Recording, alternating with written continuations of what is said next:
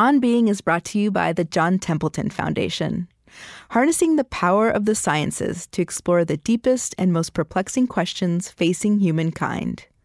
Learn about the latest discoveries in the study of hope and optimism, intellectual humility, and free will at templeton.org. Priya Parker has become the voice of what it means to gather in this world we inhabit now. She's helping remake the how of coming together, but more importantly, the why. Long before the pandemic, she points out, we'd fallen into rote forms for staff meetings, birthday parties, conferences, shared meals. Virtual or physical, this new time of regathering offers a threshold we can decide to cross with imagination, purpose, and joy, as a retethering in our lives and families, and towards making conflict generative rather than merely divisive. This is a conversation with so much to walk away from and put immediately into practice. I see people in this moment of deep upheaval where weddings keep getting canceled and book fairs keep getting canceled and rescheduled. And when we don't actually pause and first just kind of throw our hands up in exasperation and also belly laugh, like, right. What a mess. And rather than pretending it's not a mess and being far from the community or people, whoever those people are, community is actually opening up and saying, like, what a mess. And welcome to this mess. And I want to be in this mess with you. I'm Krista Tippett, and this is On Being. Priya Parker grew up in Virginia and was born in Zimbabwe of an Indian mother and a Midwestern American father. They divorced when she was young, and for the rest of her childhood, as Priya writes in her wonderful book, The Art of Gathering, I moved every 2 weeks between my mother's and father's households, toggling back and forth between a vegetarian, liberal, incense-filled, Buddhist, Hindu, New Age universe and a meat-eating, conservative, twice-a-week church-going, evangelical Christian realm. So it was perhaps inevitable that I ended up in the field of conflict resolution. So recently somebody asked me, I was speaking about how people often ask me, say to me, you must have grown up in a family of great listeners. And I said, no, actually, I'm the other story, which is I grew up in a family where people did not listen, and I longed for that. And there was a lot of contradiction that I was very aware of inside the individual characters in my life. And that sent me out into the world knowing in my body that people are contradictory, and I think it has allowed me to walk into every room knowing that and understanding that contradiction as a potential source of possibility and of growth together. So that's a long-winded way to get to the question I kind of want to ask you, because I feel like you get asked this question about your background, and you write about it so beautifully, but what do you think you knew in your body, that you have held in your body from your childhood, that you bring into every room that you walk into, including as a facilitator and host? That there's many ways to be, and that there's many ways to be within ourselves, like within myself, and that there's many ways to be with others and in community. And, it's interesting to me that you're asking me, what did I know in my body? Yeah. The ways that I would move. And I only became, kind of conscious or aware of this years later, would shift based on which room or which home I was in. And that was true also linguistically. And, if somebody, years later, my husband pointed out to me, if somebody sneezed in my father's house, I would say, God bless you. And if somebody sneezed in my mother's house, I would remove the God. I would say, bless you. Right. You were multilingual in many. Absolutely. Yeah. But also emotionally and then also physically. So, the ways that I would take a seat if I was visiting New Delhi and it was a hot summer day and I was playing cards with my grandparents on their bed, literally the formation of my legs and how I would sit with them cross-legged or slightly leaning back or put with my legs sort of bent and to the side was a different embodiment than if I was sitting in a church pew with my father or standing up to, praise, as we called it, or simply sitting around and playing Uno. And so in an embodied way, I learned from a very young age, as I think many of us do when you start paying attention to the different rooms that you're a part of, that my body could move in many ways and that there are many ways to be. Mm-hmm. We're going to talk a lot about your intelligence on the art of gathering, but I don't want to skip over the fact that on September 10th, 2001, you helped launch something called the Sustained Dialogue Initiative that you began in the field of conflict resolution, conflict transformation. And I was looking on the website of the Sustained Dialogue Initiative, and there's this phrase, listening deeply enough to be changed by what you learn. And, it struck me that we are at a moment globally, but certainly very intensely in this country, where that move, it feels harder, harder than it's felt in my lifetime collectively. So, you as a conflict resolution practitioner and gatherer, you are concerned as much about how people come apart as how they come together. And, there's this word unity that's been floated in these last years, and that's a lovely idea and such an inadequate rallying cry, I feel. And it's not even just that it's not reachable. It's not, I don't even know if it's desirable. It's not the right word. Yeah, absolutely. Right. Absolutely. Also, in part because unity implies stasis. Oh, yeah. Right? And unity to what and for what? And it assumes we are all fixed, right? In a moment or in time or in our own traits. And I have also taken, and I'm a student of improv theater. And I've been studying under the lineage of Keith Johnstone. And Keith Johnstone, this language of altered, I first learned from him, which is this idea that all scene, all drama, all stage work is about the ability for characters to be altered by an event. When we are not altered, there's nothing to watch. Right. There's nothing to learn. There's nothing to grow from. And similarly in relationship, and whether that's in a marriage or whether that's in a family or whether that's in a company or in a house of worship, the dance between both being altered by what you hear or what you experience, while also maintaining a sense of integrity and being open to knowing what of yourself does one want to hold on to versus what can be altered by something, is at the heart of all community. It's also at the heart of difference.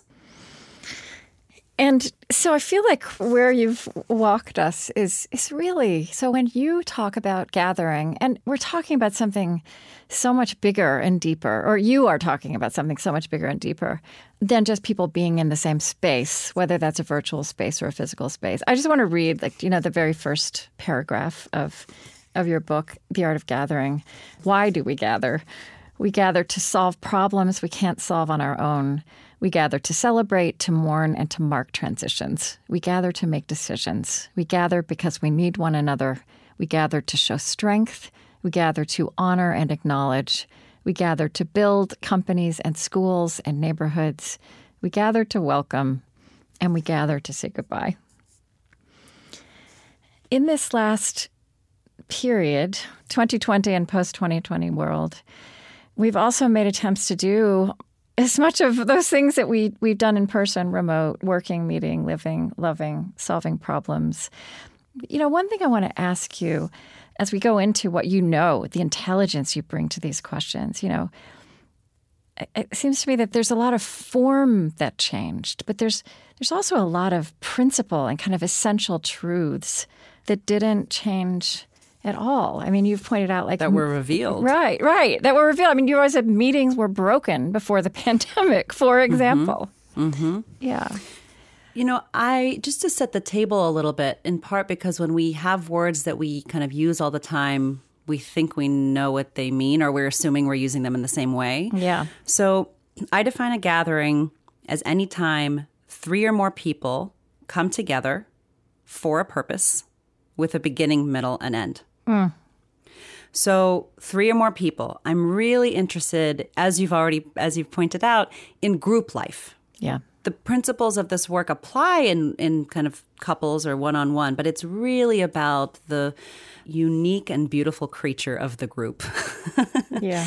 And then it's a specific event in time. It begins, there's a middle, and there's an end. And part of that is a distinction I try to make between gathering and group, or gathering and community.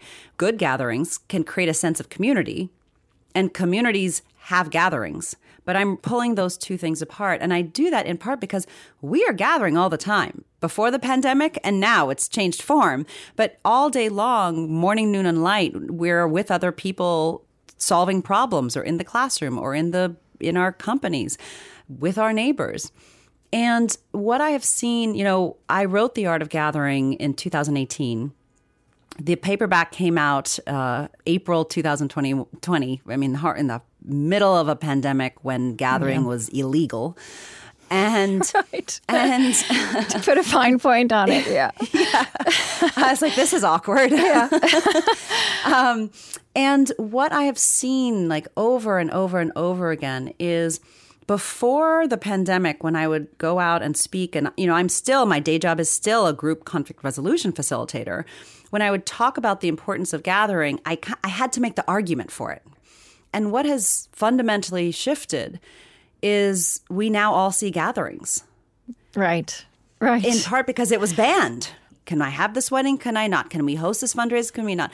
The word gathering over the course of 2 weeks from, late February to mid-March went from something I could literally have a Google alert about to something that just was in every headline around the world. Yeah, that's amazing. Right. I mean, I hadn't thought about that. It's also just so obvious and elemental that, as you have said and written about, we had and have come to do so many gatherings on autopilot, just with knowing, like a birthday, a meeting, a book club, without considering the why. But we kind of knew this how. But what happened in the pandemic is we had to remake the how. And so did it point us then back to the why as well? Absolutely. I mean, if you think about something as simple as a birthday, right? Mm-hmm. A birthday party. And pre-pandemic, in any context of our gatherings, I would argue that a lot of the infrastructure, doorways, food, hallways, bumping into other people, were subsidizing. They were distracting from the lack of meaning. They were distracting from the autopilot nature. They were distracting from the fact that we were focusing so much on the logistics and the cake and the candles and the pointy hats that we didn't pause to ask, what does this person actually need or want, or how should we spend time to who they are at this age, at 17 or at 37 or at 87? Yeah. And this is true in office places and so many other contexts where we had to begin to actually think about what creates psychological togetherness. What are the questions we're asking? How do we structure time so that people are moved by the interaction between one another? Why are we doing this? Who should be there? And how do we spend our time? I mean, one of the things you point out, too, is that knowing the category of a gathering is not the same as knowing the purpose. Say a little bit more about what that means for you. Yeah, so we often confuse category with purpose, meaning like as simple as let's have a pool party, right? Or let's have a bagel breakfast at the synagogue or at the mosque. And then we start saying, okay, who's going to order the bagels? Or, okay, so do we invite this neighbor? Who are we going to invite that neighbor? And once we have a category in our head, right? There's a board meeting. Okay, we need Post-its. Or there's we skip defining the purpose because we think it's shared and obvious. And actually, many of our forms are either outdated or outmoded, or they're activities, right? So something as simple as a pool party. Well, why are you having this pool party? And I will ask this for anything, and people just look at me like I'm, nuts. It's like, to have fun. Right. To get wet. I don't, to swim. And what do you say? What do you say And to I the pool say, party? okay, so then... But there's a lot of ways to have fun.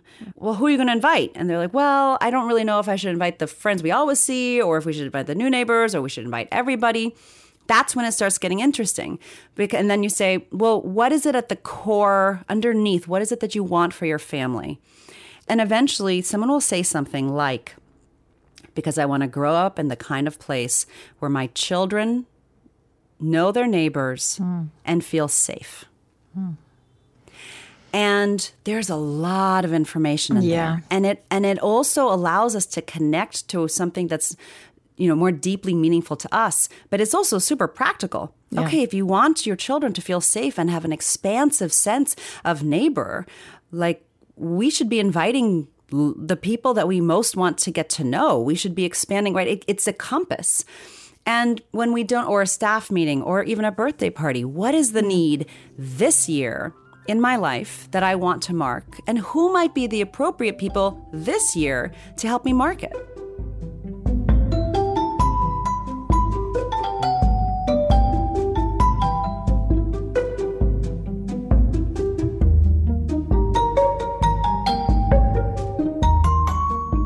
I'm Krista Tippett, and this is On Being, today with Priya Parker on Remaking Gathering.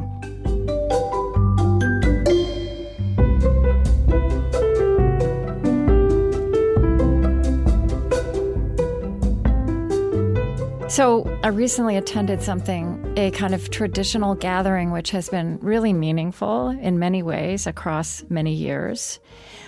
And the impulse was, now we can do it again. And the same template was there of years past, and it worked. And what was so glaring to me is that template did not allow for the acknowledgement in our midst that the world has changed, right? I love that. And that we have changed. And we have changed. Right? It's almost like if you're thinking about it, this physical stance, I see people in this moment of deep upheaval where bar mitzvahs keep getting canceled and weddings keep getting canceled and book fairs keep getting canceled and rescheduled and put into hybrid and then into virtual and then into this. And when we don't actually pause and first just kind of throw our hands up in exasperation and also belly laugh, like, right. What a mess. And and rather than pretending it's not a mess and being far from the community or people, whoever those people are, community is actually opening up and saying like, what a mess, and welcome to this mess. And I want to be in this mess with you. Yeah. And to me, having a similar ritual, the similar form as from the before times, unless it's deeply conscious and everybody wants to do it, I'm going to use this word, it may be too much, it's almost cruel. It's invisibilizing an entire transformation that we each have been through individually and collectively. And what everybody's been through. You're right. Totally. I think even if you just would like to do it the way it was done before, because it would feel like a return to something good, we're not the same people, as you said. We're not. We've all been through so much, and many, right? Absolutely. And this is, but by the way, this is true pre-pandemic. This is just true about life. Like, right. In any given year. Yeah. In any given year, in any given moment. I mean, what we're talking about here, there's the philosophical approach, but there's a very practical approach, which is how do we use language in our invitations in this moment? And doing something as simply as a regathering versus a gathering, or the, parentheses, not a wedding reception, right? Or the belated mitzvah, right? It's the wink. It's the saying like, gosh, this is such a mess, and won't you come in? Yeah. And just the use of language in itself in the invitation acknowledges this shared deep presence, the openness and acknowledgement of the moment that we are all in, and an invitation to come into it together and to see it and not avoid it. And be intentional in a way, by force, in a way that we weren't necessarily intentional before. And what you just said also is an expression of some elemental things that you know about what makes for a meaningful group experience. And I think it's true in a physical experience or in a virtual experience. And, a couple of these things are the importance of the host and also of, where is it you said, of preparation, of how much of the quality of a gathering is dependent on what happens before anybody walks through the door or any word is spoken. Absolutely. I had a mentor, Rhonda Sleem. She's an incredible facilitator. And she would say to me, and she was talking about conflict dialogue rooms, 90% of what happens in the room happens because of what we've done before.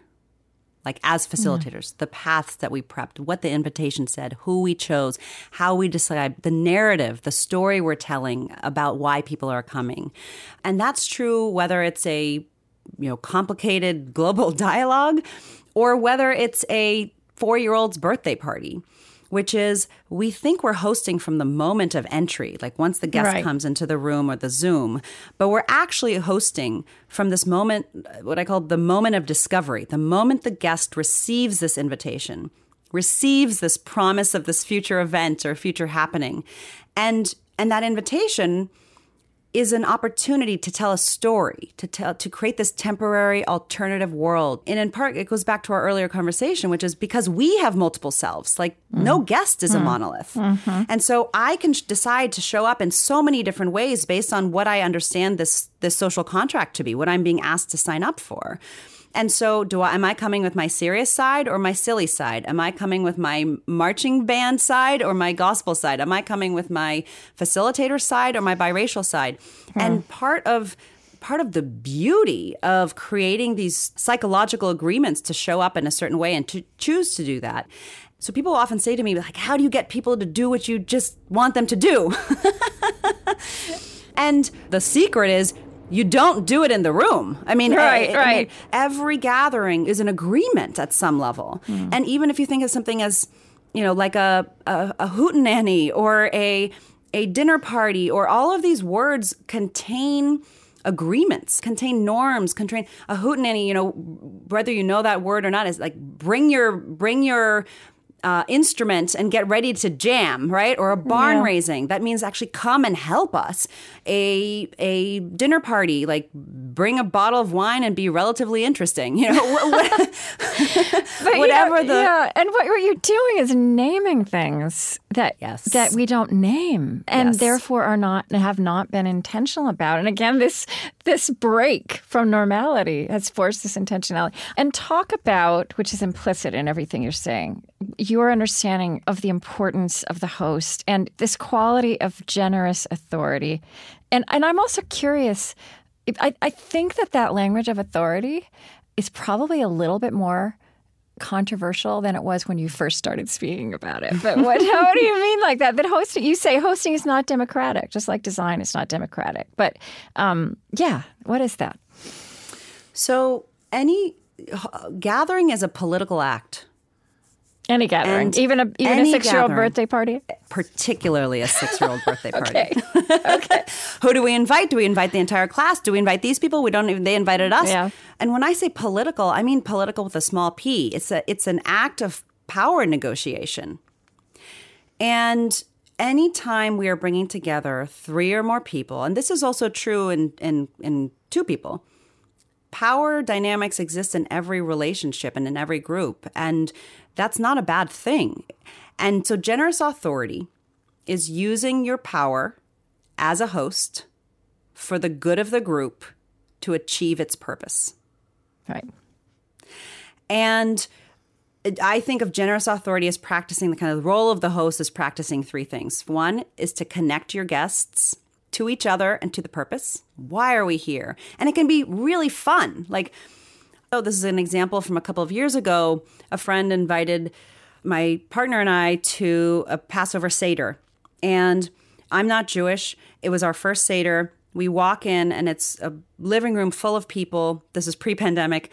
And I didn't know the context. I didn't know if we were the only people who had, didn't know what to do, or if I had no context. I mean, and it was full of joy and people on the carpet and pillows and chairs and musicians. And then at some point, the host dung her glass and she said, "Welcome. We are so happy to have you here. For some of you, this is our 25th Seder together. And for others of you, this isn't only your first Seder with us, it's your first Seder ever. And we are so happy you are here. You refresh us. You help us see." And from a personal note, this is the first Seder that I've ever had without my mother. And she passed away last year.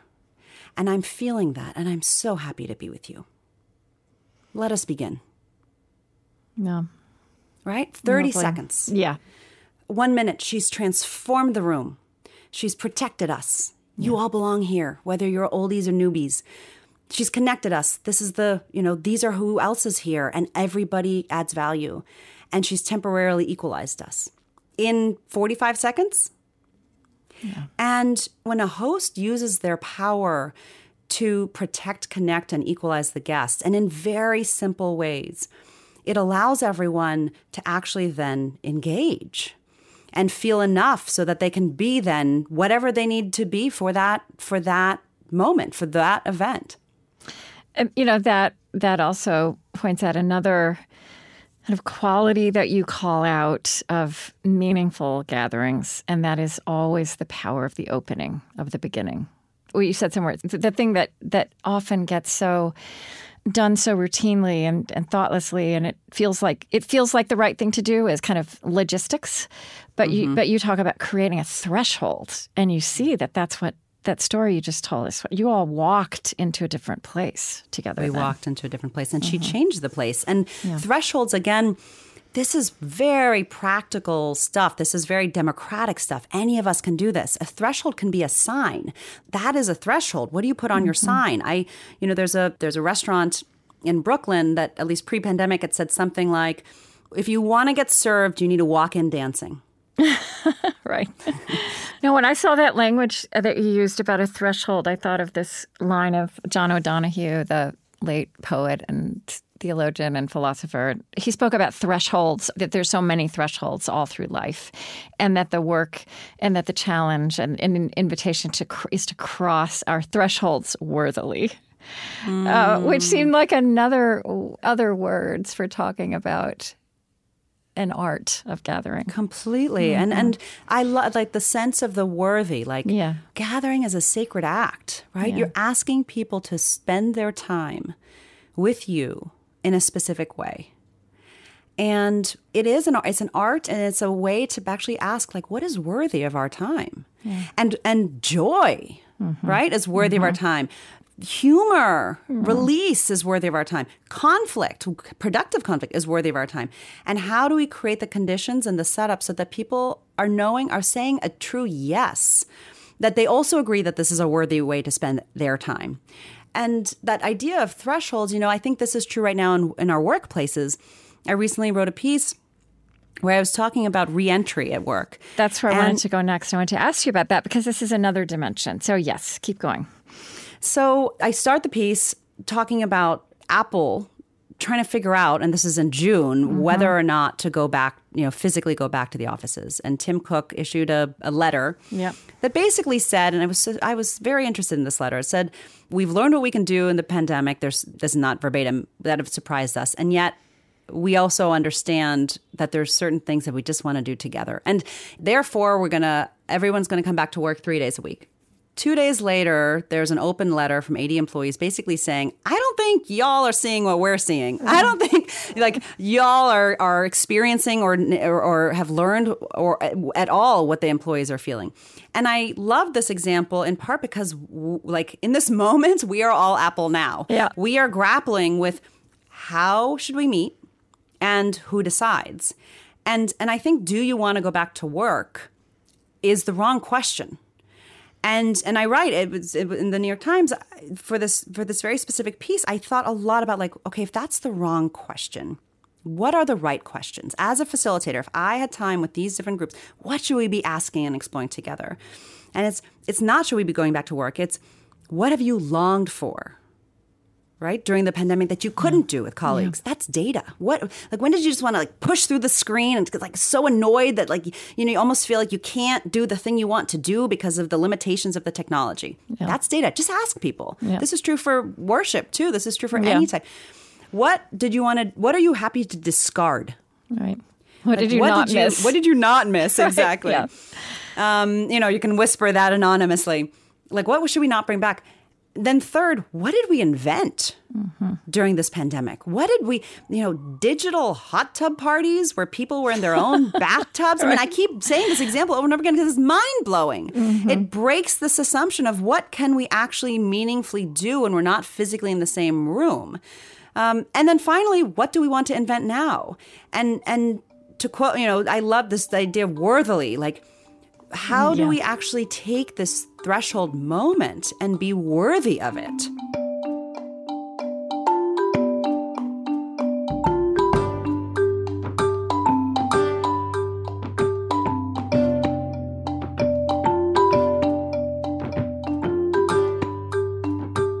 After a short break, more with Priya Parker. Support for On Being with Krista Tippett comes from the Fetzer Institute, helping build the spiritual foundation for a loving world. Fetzer's new study, What Does Spirituality Mean to Us?, reveals how spirituality informs our understanding of ourselves and each other, and inspires us to take action for the common good. Explore these findings and more at spiritualitystudy.org.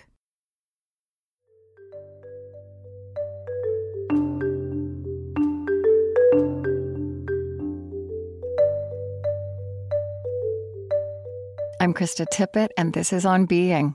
Today with Priya Parker.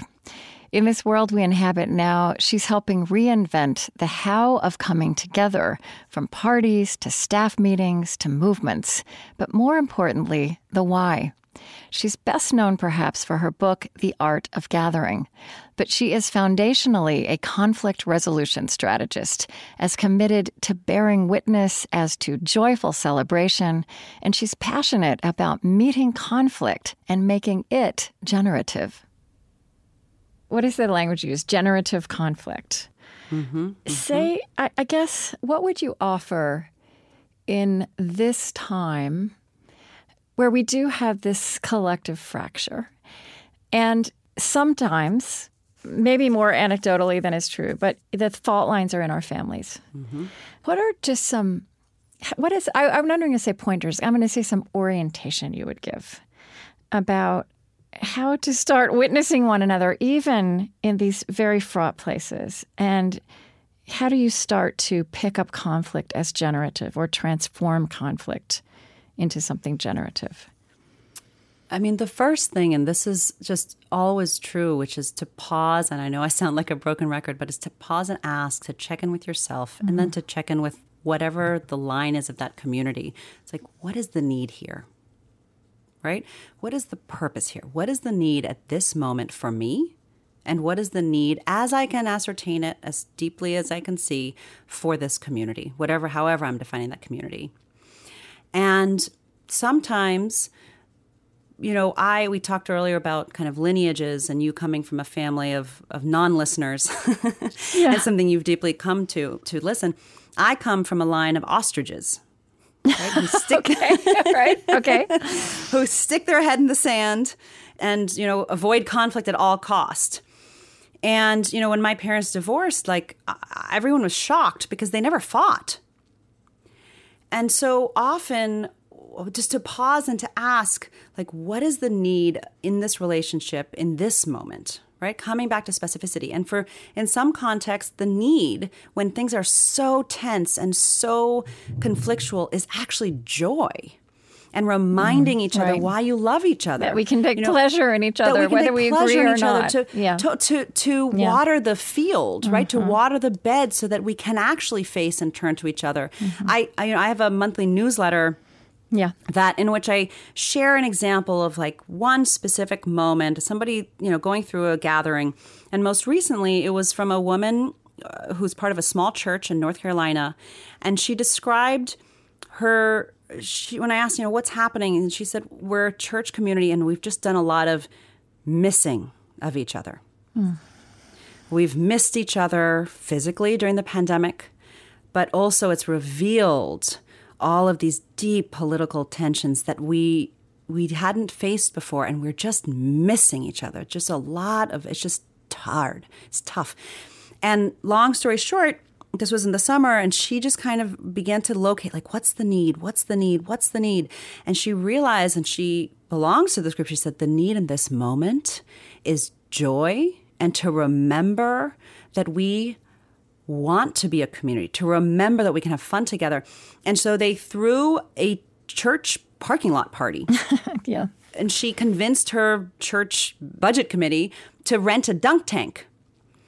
And this is like going back to purpose. She understood and she communicated our deepest need in this moment is remembering joy and surprise and seeing each other and maybe a little bit of dunking each other as well, and the power of spectacle. And it wasn't to then avoid and pretend and put everything under the rug. It was actually to feed the engine so that we have the sustainability, we have the longing, we have the desire to then also want to face one another.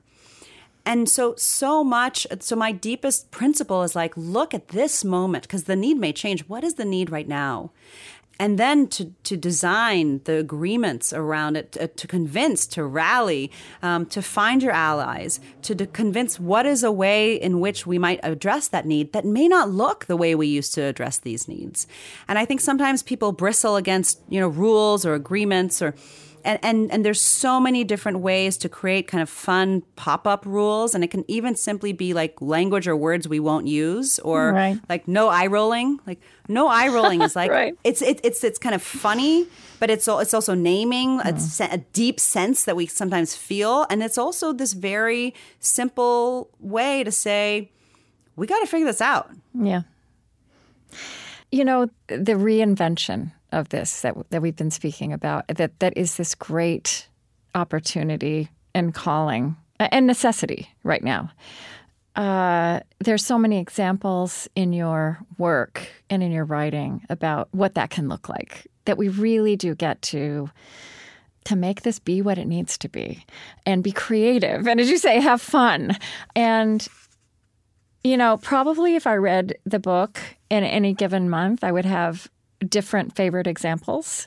But I'm just going to give two favorite examples from The Art of Gathering. What a treat. And one was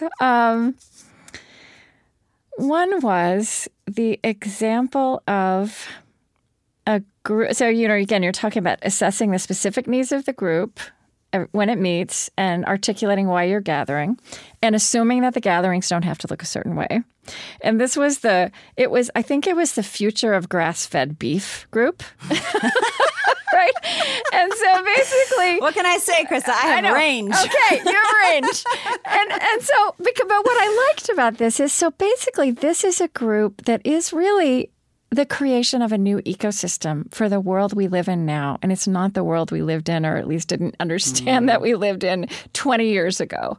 So I think that this particular standing before this particular challenge of creating a new ecosystem is almost there for all of us, no matter what we do. And whether it's our workplaces or our fields of work or our communities or our neighborhoods or our kids' schools, right?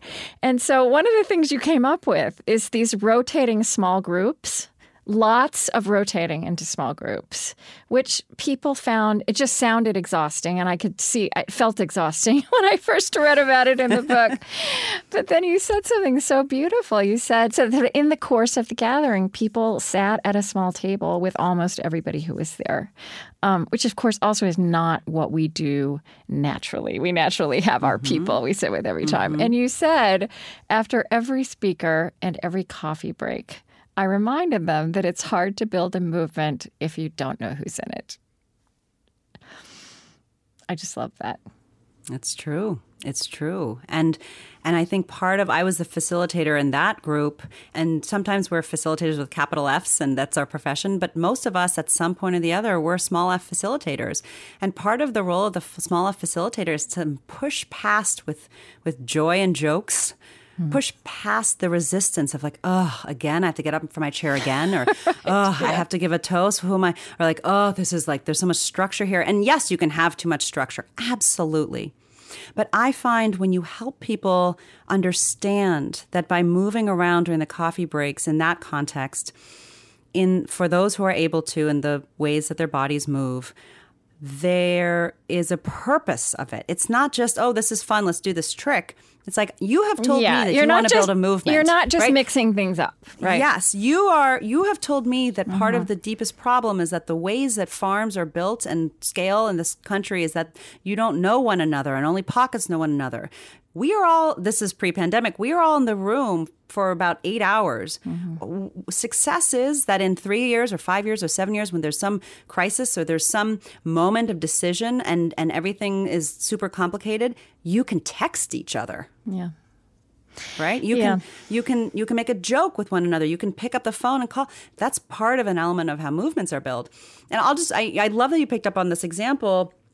Another example, when we are recreating fields and movements, and there's in almost any organization or system, there is conflict because there is difference. Yeah.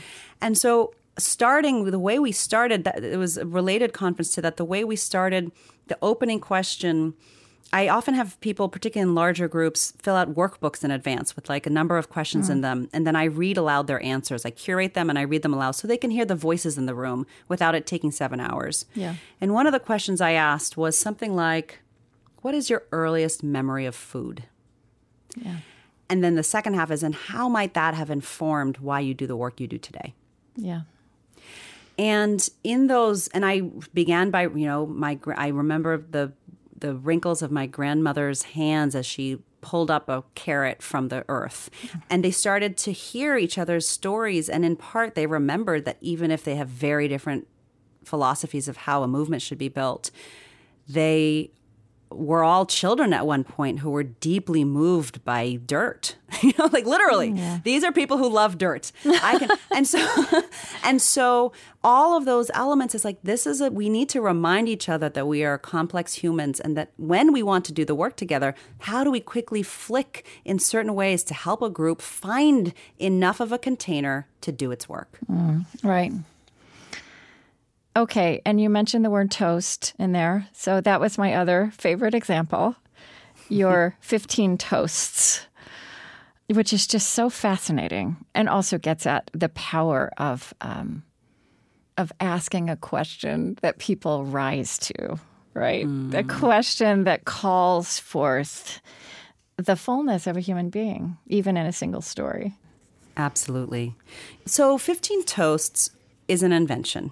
So years ago, I was in a situation where a friend of mine and I were going to attend kind of very formal meetings the next day. And we wanted to see if we could connect the group in a way that was off script, that allowed people to kind of let their hair down, that was tapping into the interestingness and brilliance and complexity that we knew was in the room, that I believe is in every room. And people said yes to come to this dinner. And then it was kind of like, well, it's 15 people. Do we ask one question and then try to like harness it and facilitate it? What if people take over? Yeah. Do we just kind of let people talk, to their dinner partner? And we created this kind of experiment. And here's what we came up with, and we did. And has now been done in communities all over the world, where you're trying to figure out how to get a group of people to meaningfully connect. So first is we chose a theme. And in that context, because of the work we were doing, the theme we chose was a good life. Not the good life, a good life. Yeah. And at the beginning of the night, we dinged our glasses and we primed them a little bit. I dinged my glass, stand up, and I said, this is how it's going to work. At some point in the evening, we invite you to ding your glass, stand up, old school style, and to give a toast to what you have experienced or something you've learned about a good life. but we don't want your opinion about what you think a good life is. We would love to invite you to do your toast in the form of a story. A relatively short story, but a story of some experience in your life that no one around this room has heard of, a room that no one maybe even knew you were in, and what it taught you, what it revealed to you about a good life. And the only other rule is that the last person has to sing their toast. That's when, in at least most cultures, people break into hives. And part of what this form allows is it gives a structure, and you can choose any theme that's relevant to the group. People around the world have done 15 toasts to death, to adventure, to vision, to borders, to controversy, to conflict, to faith. You choose whatever is a word that you think will have complexity in it, and that people will be able to share some story from their life in it. And the other thing just around toasting is we've lost a practice of kind of collective mechanisms of toasting. And toasting is another form of witnessing, right? And we don't have to all be eloquent and say the most beautiful things, but part of a practice, and whether this is for a baby shower or a wedding or is to allow people to begin to speak aloud, to honor either a value or a person by actually having a practice. And I may just actually end with this story.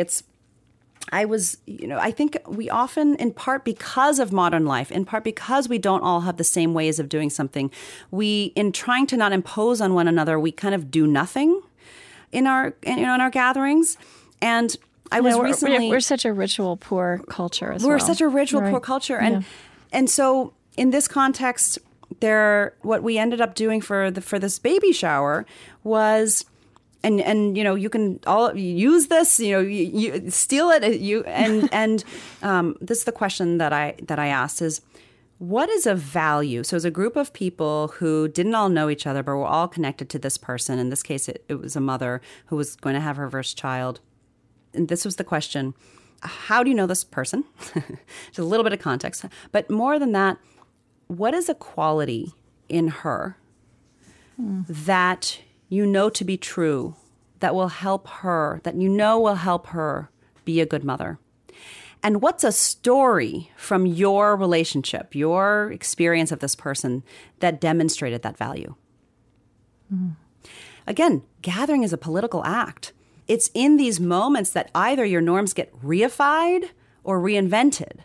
And we miss those opportunities when we only focus on an activity without actually trying to grapple with the needs and the moment and the people in front of us to figure out how we want to now live. And I think what your work is drawing forth and being creative with is that we all have the capacity to pick up those conversations and the questions that are being raised in the fabric of our lives, which is gathering with other people.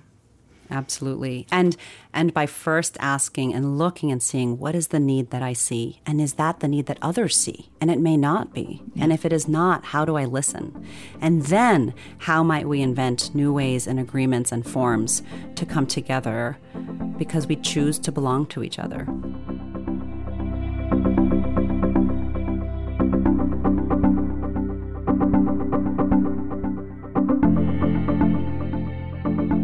Priya Parker's book is The Art of Gathering: How We Meet and Why It Matters.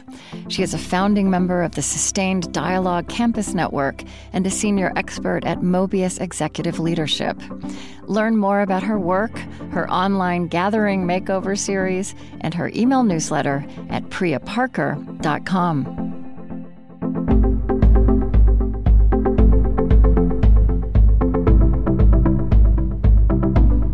On Being Project is Chris Hegel, Loren Drummerhausen, Aaron Colasacco, Eddie Gonzalez, Lillian Vo, Lucas Johnson, Suzette Burley, Zach Rose, Colleen Scheck, Julie Seipel, Gretchen Honnold, Jale Akavan, Podrigo Tuma, Ben Cott, Gautam Srikishan, Lily Benowitz, April Adamson, Ashley Herr, Matt Martinez, and Amy Chatelaine. The On Being Project is located on Dakota land. Our lovely theme music is provided and composed by Zoe Keating. And the last voice that you hear singing at the end of our show is Cameron Kinghorn. On Being is an independent, nonprofit production of the On Being Project. It is distributed to public radio stations by WNYC Studios. I created this show at American Public Media. Our funding partners include the Fetzer Institute, helping to build the spiritual foundation for a loving world. Find them at fetzer.org. Calliopeia Foundation, dedicated to reconnecting ecology, culture, and spirituality, supporting organizations and initiatives that uphold a sacred relationship with life on Earth. Learn more at calliopeia.org. The George Family Foundation, in support of the Civil Conversations Project. The Osprey Foundation, a catalyst for empowered, healthy, and fulfilled lives. The Lilly Endowment, an Indianapolis-based private family foundation dedicated to its founders' interests in religion, community development, and education. And the Ford Foundation, working to strengthen democratic values, reduce poverty and injustice, promote international cooperation, and advance human achievement worldwide. On Being is produced by On Being Studios in Minneapolis, Minnesota.